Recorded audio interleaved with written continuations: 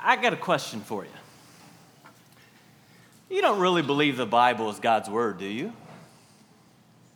I mean, okay, fine, it's got some decent teaching in it, but please don't tell me you take this book literally. I mean, how can you trust it? It's so full of contradictions, and it was written like, what, 1,000,000 years ago? It's outdated, it's irrelevant, doesn't apply to our lives today. I mean, do you really believe in the 10 Commandments? Do you really believe you shouldn't have sex outside of marriage? Seriously? And please don't tell me you really believe that there's a devil and a place called hell and there's only one way to get to heaven. No, I don't trust the Bible. It's probably just a big scam anyways. I'm certainly not going to let it tell me how to live my life. And quite frankly, if you let the Bible tell you how to live your life, I think you're an idiot.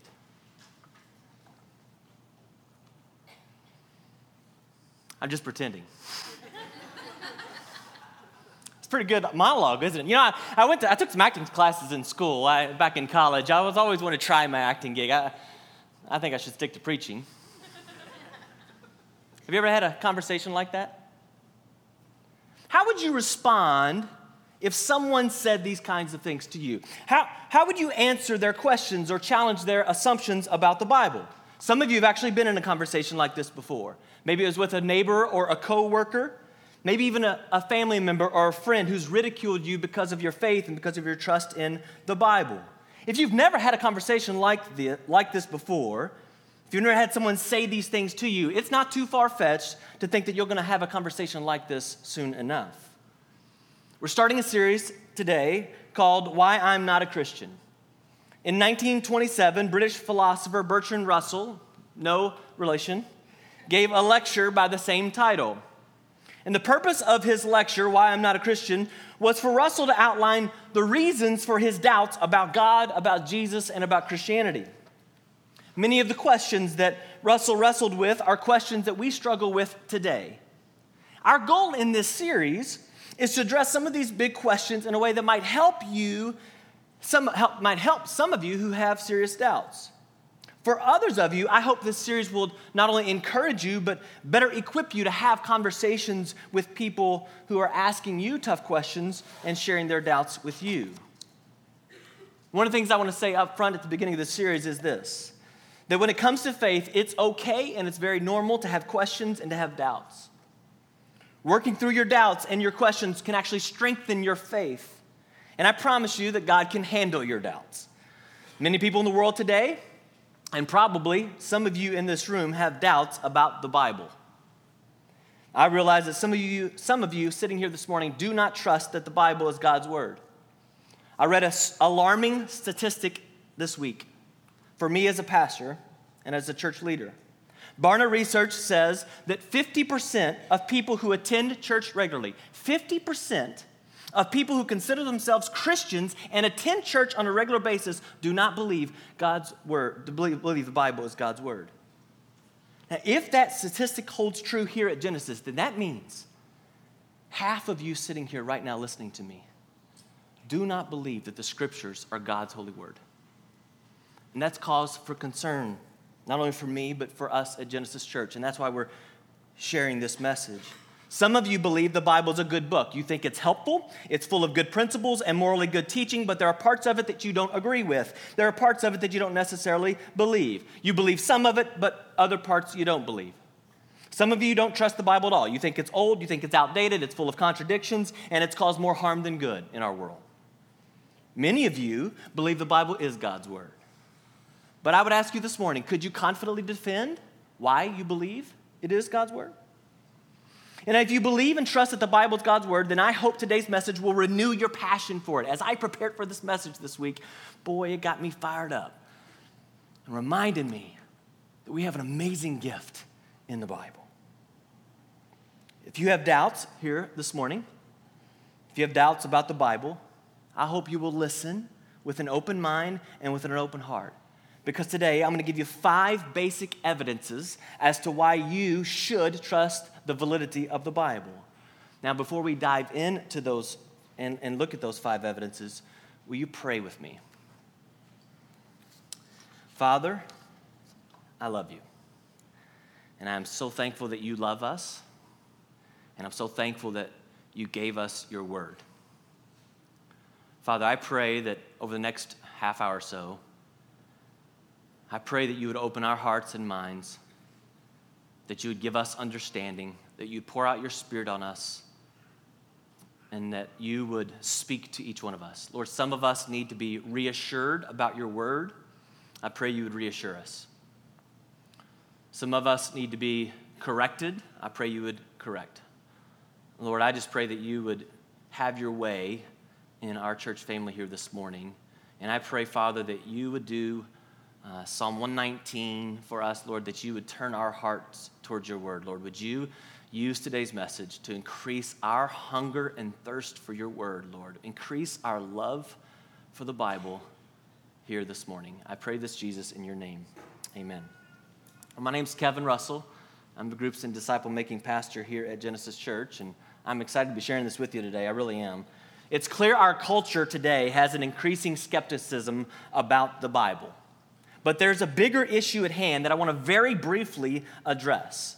Skepticism about the Bible is really the symptom of a bigger problem. And the bigger problem is the issue of moral relativism. Pastor and author David Platt says moral relativism is the anthem and the cry of our culture today. Moral relativism says there's no absolute truth, but the truth is determined by culture and society. And so as the culture develops and changes, truth develops and changes. And so truth is relative. There is no one truth. Truth is different for everyone. Today, if you claim to have truth or believe in an absolute truth, you can be deemed arrogant, narrow-minded, ignorant, or even considered a bigot. If you're a Christian and you believe the Bible is God's word and the source of truth, and furthermore, if you're going to take a stand for truth, that stance and that belief will separate you from our culture and the world. At best, you're likely to be ridiculed and harassed for your beliefs about the Bible. At worst, you could experience some significant consequences in the workplace or in school. You may even experience emotional or even physical abuse because of your belief in truth and in the truth of God's word. I want to set the record straight for our church family this morning. There is absolute truth. The next time I love this. I read this online this week. The next time someone says to you, well, I don't believe in absolute truth. I believe that truth is relative. Here's how I want you to respond. You write this question down. I want you to respond with the same question, this one question. So somebody says, I don't believe in absolute truth. I think truth is relative. Are you absolutely certain that that's true? I mean, are you absolutely certain that what you just said is true? Because if you're absolutely certain that what you just said is true, well, then you believe in absolute truth. See, the argument for we could say so much about moral relativism and the negative impact it's having on our culture today, but I'll simply say this. The argument over absolute truth is really no argument at all. The question for us, the question we must answer as a church family and as Christians in our culture today is, where does our source of truth come from? Christianity says it comes from the Bible. So let's look at 5 evidences of why you can trust the Bible is reliable. Number 1, this is in your notes. You can trust the manuscript evidence. The manuscript evidence. The Bible is a book. It's actually a collection of 66 books. It's written by 40 different authors over the course of 1,500 years. And one of the 3 basic generally accepted tests for determining the reliability of an ancient document is called a bibliographic test. The bibliographic test examines the quality of the manuscripts on which that ancient document was written. We don't have any of the original New Testament documents. The original New Testament documents were written by the apostles, have never been found. Having said that, we still have incredible manuscript evidence for the accuracy and the reliability of the New Testament. Now, let me show you why. Let's look at some ancient documents that are still widely and generally accepted as reliable and trustworthy today. These are documents that scholars still use and teach in our schools today, documents that continue to influence our world. We're going to compare very briefly the manuscript evidence of those widely accepted documents to the manuscript evidence of the Bible. And I want you to pay attention to 3 areas specifically. Number 1, when were the original documents written? And how much time has passed between when the actual events took place or when it was originally written and when the manuscripts were written? Number 2, when were the earliest copies of those manuscripts made and how much time has passed? And number 3, How many copies do we have of those manuscripts? The more copies we have, the more confident we can be that our copies match the original, what was originally written. I know it's a little complicated. I've got a visual to help us out here. Stick with me. I think you'll get this. First slide. All right, here we go. First, let's look at Plato. And by the way, this information can be found on josh.org, josh.org. You want to find a great website? I'll give you a couple more resources later in the message. Josh.org is the ministry website of Christian apologist Josh McDowell. These numbers were updated in 2014, just a few years ago, based on the most recent information, archaeological, historical research we have. First, let's look at Plato. Plato's work was written in 400 BC. That's when the original Plato writings were written. The earliest copies we have of his writings, 895 AD. That's a gap of 1,300 years from the time of the original writing until the first copy we have. And we only have 217 copies. But Plato's writings are still considered a credible resource and still influence our modern view of philosophy today. Now let's look at Caesar. His Gallic Wars was written somewhere around 100 to 44 BC. The earliest copies we have are found in the 9th century. That's 950 years between the original text and the copies, and we have 251 copies. His Gallic Wars, still a respected, reputable document. Homer's Iliad, written in 800 BC. Copies dated at 400 BC. Makes for a 400-year time span. We have now 1,800 copies of Homer's Iliad, those manuscripts. Now this is unbelievable. Look at the New Testament. Originally written between 50 and 100 AD. The earliest manuscripts we have date back to 130 AD. That's a span of 30 to 50 years. How many copies do we have of just, check this out, the New Testament Greek manuscripts only? Over 5,000. 5,838. When you add in New Testament, early translations of the New Testament, that's another 18,000 copies we have of that. When you add in Old Testament scrolls, that's over 42,000. That's over 66,000 biblical manuscripts we have to support the evidence that the Bible is a reliable document that you can trust. That's incredible. That's incredible. If you were to challenge a high school or a college professor, of which some of you may be here today, an English professor, who studies ancient literature, and you were to say to them, hey, I don't believe we have a reliable version of Homer's Iliad. Well, he would say, well, of course we do. We have 1,800 manuscripts. That's more than sufficient. It's a reliable source. Let me take one other example for you. Alexander the Great. Lee Strobel, in The Case for Christ, points out the earliest biographies of Alexander the Great were written more than 400 years after his death. 400 years from the time he lived to the time he died before we have manuscripts written about him. And yet historians consider them to be generally trustworthy. We know Jesus was put to death around 30 or 33 AD. Dr. Craig Bloomberg, author of The Historical Reliability of the Gospels, says the Gospel of Mark could have likely been written around or even just before 60 AD. He died when 30 AD. Gospel of Mark could have been was likely written around 60 AD. That's a span of only 30 years. Only 30 years after Jesus died, the first original gospel was written. Mark's gospel was greatly influenced by the Apostle Peter, who was obviously an eyewitness to the life, death, and resurrection of Jesus. The entire New Testament, check this, the entire New Testament, not just the Gospels, but the entire New Testament was completed before AD 95. That's only 65 years after Jesus' death. By 100 AD, we had the whole New Testament. Let me give you a little comparison modern day. President John F. Kennedy was assassinated in November 1963. That was 53 years ago. In April 1975, the Vietnam War ended. That was 42 years ago. The space shuttle Challenger exploded in January 1986. That was 31 years ago. The IU men's basketball team won their last NCAA championship in 1987. That was 30 years ago. And they're probably never going to win, so just start rooting for the Kentucky Wildcats.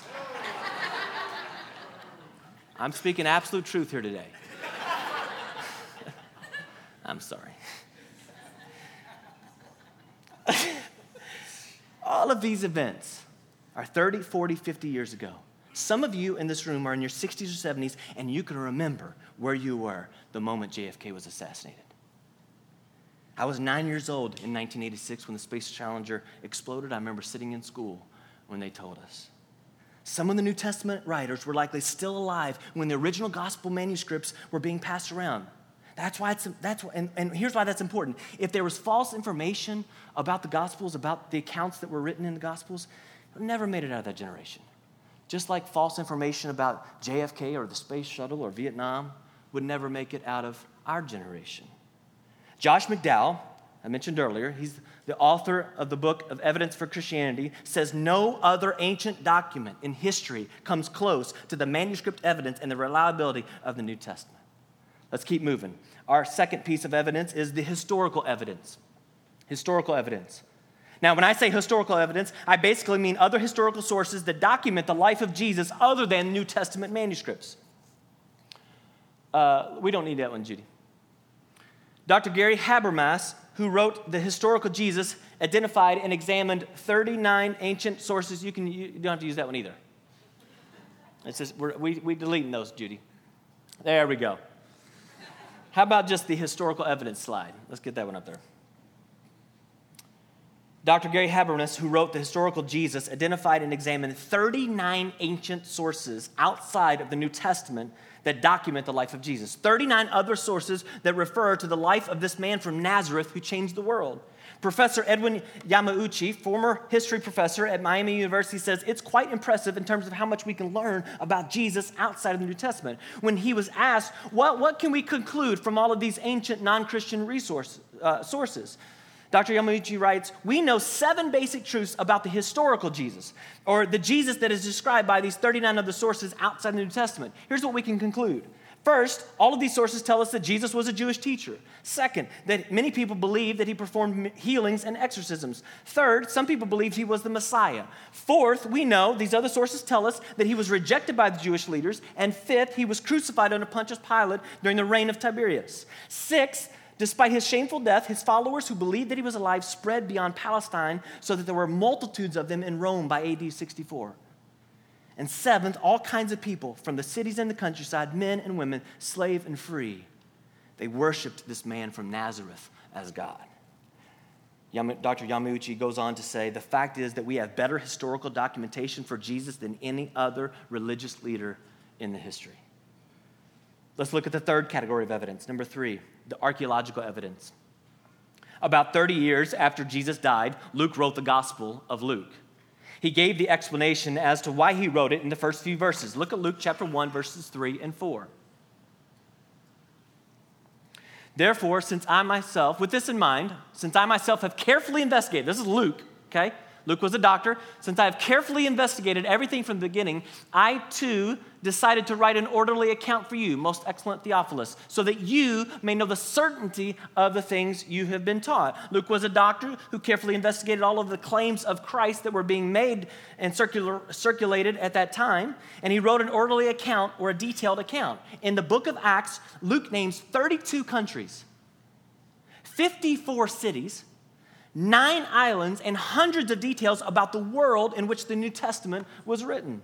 Sir William Ramsay, a Scottish archaeologist from the early 1900s, was a critic of the New Testament. But after doing a detailed archaeological investigation, specifically of Luke's writings in both the Gospel of Luke and the book of Acts, Luke also wrote Acts, Sir William Ramsay concluded, Luke's history is unsurpassed in respect of its trustworthiness.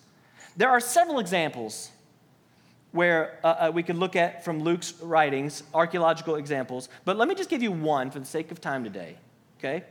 In Acts 27, Luke wrote that the ship on which Paul was sailing was caught in a ferocious storm and ran aground off the coast of the island of Malta. Now, in order to lighten the ship, they cast cargo overboard, including the ship's 4 anchors. In 2003, a man by the name of Robert Canuck published a book titled The Lost Shipwreck of Paul. Canuck and his companions went searching for those 4 anchors.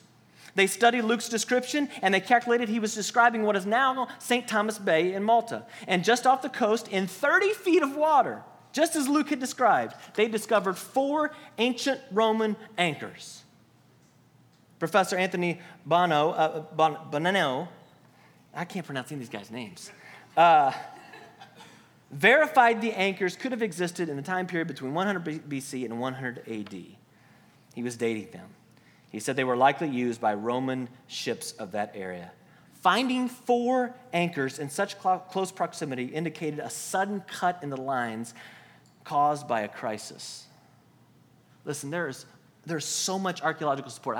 As I did all this, I thought we need to do like a 20-week series on this. It's just, you're thinking, oh, please don't.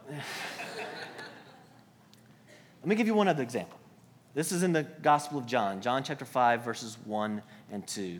The 4th gospel writer speaks of a pool in Jerusalem by the sheep gate, called in Hebrew Bethsaida, which has 5 porticos. Until the 20th century, there was no evidence outside of John's gospel for such a place, and critics often questioned the reliability of John's gospel because of it. Then, in the 1930s, the pool was uncovered by archaeologists, complete with the 5 colonnades around the edges and one across the middle. There's a picture of the pool of Bethsaida right there. Up until 1930, people said, oh, you can't trust the Gospel of John because he talks about this pool and it doesn't exist. I love God. Don't you? There's the pool. Dr. Norman Geisler, well-known Christian apologist and author of more than 60 books, says there have been thousands of archaeological finds in the Middle East that support the picture in the biblical record. We don't have time to cover them all. I want to show you a couple more photos.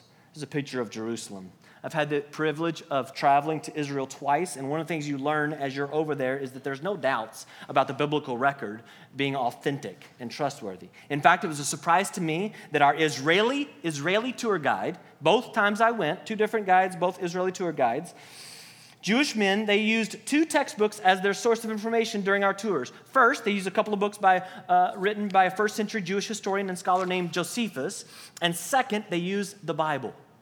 They use the Bible. That's what they train Israeli tour guides in, the Bible. You can trust the archaeological evidence that validates the Bible is trustworthy. Let's look at this next picture. It's the Sea of Galilee. I took that photo. That's mine. Aren't you impressed? So if acting doesn't work out, maybe I'll do photography, you know what I mean? I love the Sea of Galilee. Listen, you go to Israel, you walk the land, and you go, oh, now I know why they call it the 5th gospel. It's often referred to as the 5th gospel because so much evidence points to the New Testament, to the Old Testament, to the biblical record. All right, let's look at the 4th evidence, the evidence of prophecy. Number 4, the prophetic evidence.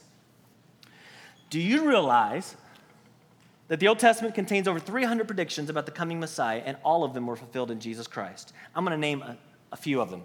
Isaiah 7:14 predicted the Messiah would be born of a virgin and would be called Emmanuel. Micah 5:2 predicted the Messiah would be born in Bethlehem. Isaiah 9:1-2 predicted the Messiah would have a ministry in Galilee. Psalm 41:9 predicted the Messiah would be betrayed by a friend. And Zechariah 11:13 predicted that the Messiah would be betrayed for 30 pieces of silver. Psalm 35:11 predicted the Messiah would be falsely accused. Isaiah 53:7 predicted the Messiah would be silent before his accusers. Psalm 22:16 predicted the Messiah would have his hands and his feet pierced. Isaiah 53:12 predicted the Messiah would be crucified with thieves. And some of you know this, but if you don't, by the way, the crucifixion was predicted hundreds of years before that method was ever even invented. Psalm 22:18 predicted that they would cast lots for the Messiah's garments. Psalm 34:20 predicted that not one of the Messiah's bones would be broken. Isaiah 53:9 predicted the Messiah would be buried in the tomb of the rich. And Psalm 16:10 predicted that the Messiah would come back from the grave. And that's just a few of the prophecies that were fulfilled in Jesus. The prophetic evidence is overwhelming and supernatural. I want you to do this. Some of you know this classic illustration when used. If you've been around church, you've heard this before. I love it. I can't get over it. I'm going to use it. I want you to imagine filling the entire state of Texas knee-deep in silver dollar coins. Got it? Entire state of Texas, knee-deep, covered, knee-deep in silver dollar coins. Now I want you to pick up one silver dollar coin and take a black marker and mark an X on it. Then I want you to take a person, blindfold that individual, and set them loose in Texas to wander through that entire state full of silver dollar coins. The odds that the first coin he would pick up would be the one with the black check mark are the same odds as if 8 prophecies would be accidentally fulfilled in the life of one person. It's unbelievable. The point, of course, is that when people say that fulfillment of prophecy in the life of Jesus was accidental, they don't know what they're talking about. They don't know what they're talking about. Keep in mind that Jesus did not just fulfill 8 prophecies, he fulfilled hundreds of them. Accidental fulfillment of these prophecies is simply beyond the realm of possibility. Let me give you a 5th evidence. Evidence number 5, the common sense evidence. I made this one up. So there's all kinds of evidence out there, right? I mean, there's so much evidence in so many ways you can look at. And there's this category that there's like 2 or 3 things that I thought, well, I got to say these. But I'm like, what categories these go under? I'm like, well, these are common sense. So we're going to call this the common sense category, okay?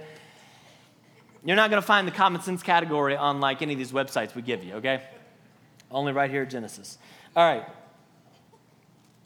Now, I want to share some of this, just a few more pieces of evidence that's a little more intangible. All right, this evidence is a little more anecdotal, if you will. But if you consider this evidence that I'm going to share with common sense, and you stack this evidence on top of all the other evidences, I think it kind of becomes the icing on the cake, if you will. Number 1, the Bible just doesn't read like a lie. The Bible doesn't read like a lie. For example, the heroes in Greek mythology are always exaggerated in power and goodness to the point that it's obviously imagined. But the main characters of the Bible are authentic and real and raw with human frailties. Noah got drunk. Abraham lied. David committed adultery. Peter denied Jesus. There's an authenticity about the stories of the Bible that just ring true. They just don't read like a lie. Secondly, why would the authors of the New Testament lie about all of this? Think about this with me. What would be the gospel writers and Paul's, what would be their motivation to lie about everything they wrote about? Were they trying to get rich? They didn't get rich. Were they trying to gain power? They didn't gain any power. No, the exact opposite. The New Testament writers and many in the early church suffered great persecution because of their belief and claims about Christ. The Apostle Paul started off with great authority and great respect and influence, and yet he gave it all up for the sake of Christ. Why would he do that? Use your common sense. Paul was willing to suffer at the hands of the very people he was trying to share the good news of the gospel with. 10 of the 12 apostles were martyred for their faith. Does this sound like men who are lying? Maybe crazy, but not lying. And just to note, their apostles' martyrdom and the martyrdom that we see in the early church is very different than the so-called martyrs who die by way of suicide bombers today. Suicide bombers kill people as a sick and twisted expression of their so-called faith. The apostles and the early Christians throughout history have been killed because of their faith. Vastly different. The motivation of the writers of the New Testament was pure and honest and trustworthy. Next one, just common sense, the Bible's durability. The Bible was originally written on material that perishes called papyrus, and yet the words have survived. It was written long before the printing press and copy machines. It had to be copied down meticulously by hand, and yet it has survived. The Bible has been analyzed, scoffed at, and attacked more than any other book in the history of mankind, and yet it has survived every attack for more than 2,000 years. It's been the best-selling and most distributed book in human history with over 5 billion copies distributed. Another piece of common sense evidence is, if you will, is the number of professionally trained, intelligent scholars who have set out to disprove the Bible only to have their minds changed after objectively and sincerely examining the evidence. A few of the more well-known examples would be C.S. Lewis, Lee Strobel, and Josh McDowell. These are people who, after sincerely examining the evidence, became convinced that the Bible was trustworthy. All right, so how are we doing on time? All right, so there are 5 basic evidences as to why you can trust the Bible. The manuscript evidence, historical evidence, archaeological evidence, prophetic evidence, and what I'm calling common sense evidence. Listen, I just scratched the surface in the last 15 minutes. Just scratched the surface in these 5 areas. There is so much more evidence and so many more detailed explanations than I can give you. And there are tremendous resources out there that we can recommend to you.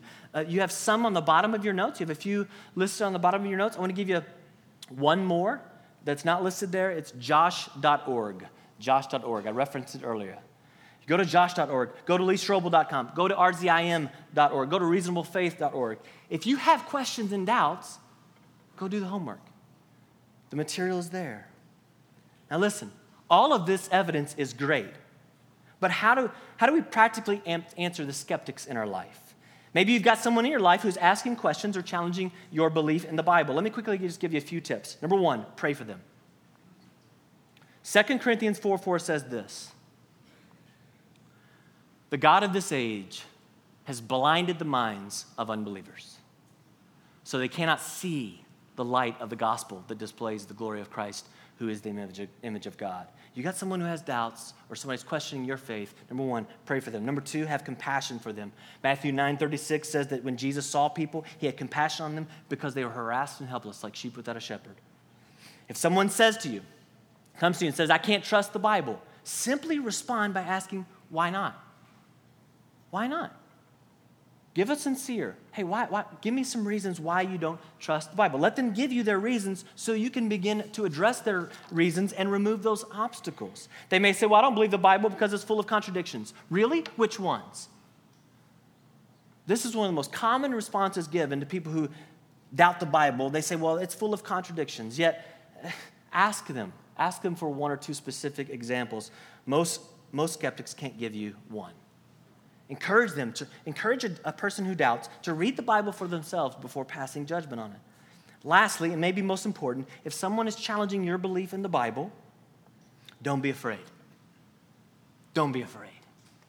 Be strong and courageous. Trust the Lord with all of your heart and share the good news of Jesus Christ. 1 Corinthians 1:18 says this: for the message of the cross is foolishness to those who are perishing, but to those who are being saved, it is the power of God. See, here's the thing. All of this evidence doesn't prove the Bible is true. You realize that? All of this evidence doesn't prove the Bible is true. The evidence proves that the Bible is a valid and trustworthy resource. So the evidence proves to us that what is written in the Bible is actually what happened. So we can trust that the words of Jesus recorded in the Gospels is in fact what Jesus said. The question for you and for me, the question for everyone is this: will you believe by faith that what Jesus said is true? Because there were people in his day who sat there and listened to him and heard what he said, but they didn't believe. So it's not a matter of, once you get past the obstacle of, can I trust the Bible as reliable? Okay, once you get past that obstacle, then you have the obstacle of faith. Will you believe by faith that Jesus is who he said he was? Will you believe that what Jesus said is true? Will you believe by faith that the Bible is actually God's word? Let me make this clear. At Genesis Church, I believe with all my heart, that 2 Timothy 3:16 and 17 is absolutely true. All scripture is God-breathed and is useful for teaching, rebuking, correcting, and training in righteousness, so that the servant of God may be thoroughly equipped for every good work. Make no mistake, make no doubt. At Genesis Church, we believe the Bible is God's holy word and our source of absolute truth. Now, most of you in this room would consider yourself to be a Christian, but in order to be a Christ follower, you must submit to Jesus' leadership and authority in your life. And the primary way you submit to the authority of Jesus is by submitting to the authority of God's word. Write this down. This is tweet-worthy. I'm going to say it again. The primary way you submit to the authority of Jesus, your Lord and King in your life, is by submitting to the authority of God's word. Now, here's why that's concerning. Because Jesus said in Luke 6:46, why do you call me Lord, Lord, and do not do what I say? Why do you call me Lord, Lord, and do not do what I say? If you're a Christ follower, I want to remind you that the primary way you submit to the authority of Jesus is by submitting to the authority of God's word, the Bible.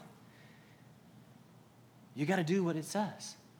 Now, if you still have doubts about the Bible, or if you've never put your faith and trust in Christ, I want to share with you one of my favorite verses in all of the Bible. It's Romans 5:8. But God demonstrates his own love for us in this, that while we were still sinners, Christ died for us. We're going to enter into a time of communion. I'm going to invite our host team to come forward and pass out communion. I'm going to invite our worship team back on stage. I love Romans 5:8. I just want you to meditate on this passage for a minute. The reason why I love this passage and why it's one of my favorite is because it sums up the gospel. It sums up the good news of Jesus Christ. It sums up why we do what we do here at Genesis. And the good news is this, that God is the creator of all things. Genesis 1:1 tells us that God created heaven and earth. He created man and woman. He created all of us. And Genesis 3 tells us that Adam and Eve sinned, that they selfishly turned away from God and insisted on going their own way. And when they selfishly turned away and insisted on living life their way, they separated themselves from God. And God is our source of life, and He's our source of life. And when you sin and separate yourself from God, it leads to brokenness and death, not only in this life, but for all eternity. But God loves you and me so much that He demonstrated His love for us in this, that while we were still sinners, while you and I were still living in our brokenness, living in death, Jesus came to rescue us. He came to rescue us. And He died on the cross. And the Bible says 3 days later, He rose again. The Bible says He ascended into heaven, and He sits at the right hand of our Heavenly Father right now. And the Bible says that one day He's coming again. And He's going to restore all things and make all things new. And He's going to judge the living and the dead. See, if you believe that's true, that's reason to celebrate. That's why Jesus told us to take communion. Because He says, when you eat this bread and you drink this cup, do this in remembrance of me. And so when we take communion as a church family, what we're remembering is the good news. We're celebrating and giving thanks to God that while we were still sinners, Christ died for us. He died for you and for me. If you've never taken communion here at Genesis before, you've got 2 cups there. The top cup is a cracker and the bottom cup is juice. I'm going to pray here in just a second. And after I pray, you take communion whenever you're ready. And after a couple of minutes, the band's going to lead us in another worship song when we close out today. Let's pray. Man, Father, I am so thankful for your word. And I am so thankful that you not only gave us your word, but you demonstrated your love for us in this, that while we were still sinners, Christ died for us. Lord, that's good news. That's good news of great joy for all people. That's good news for all of us in this room. Lord, would you just help us give you thanks and praise for that in this moment?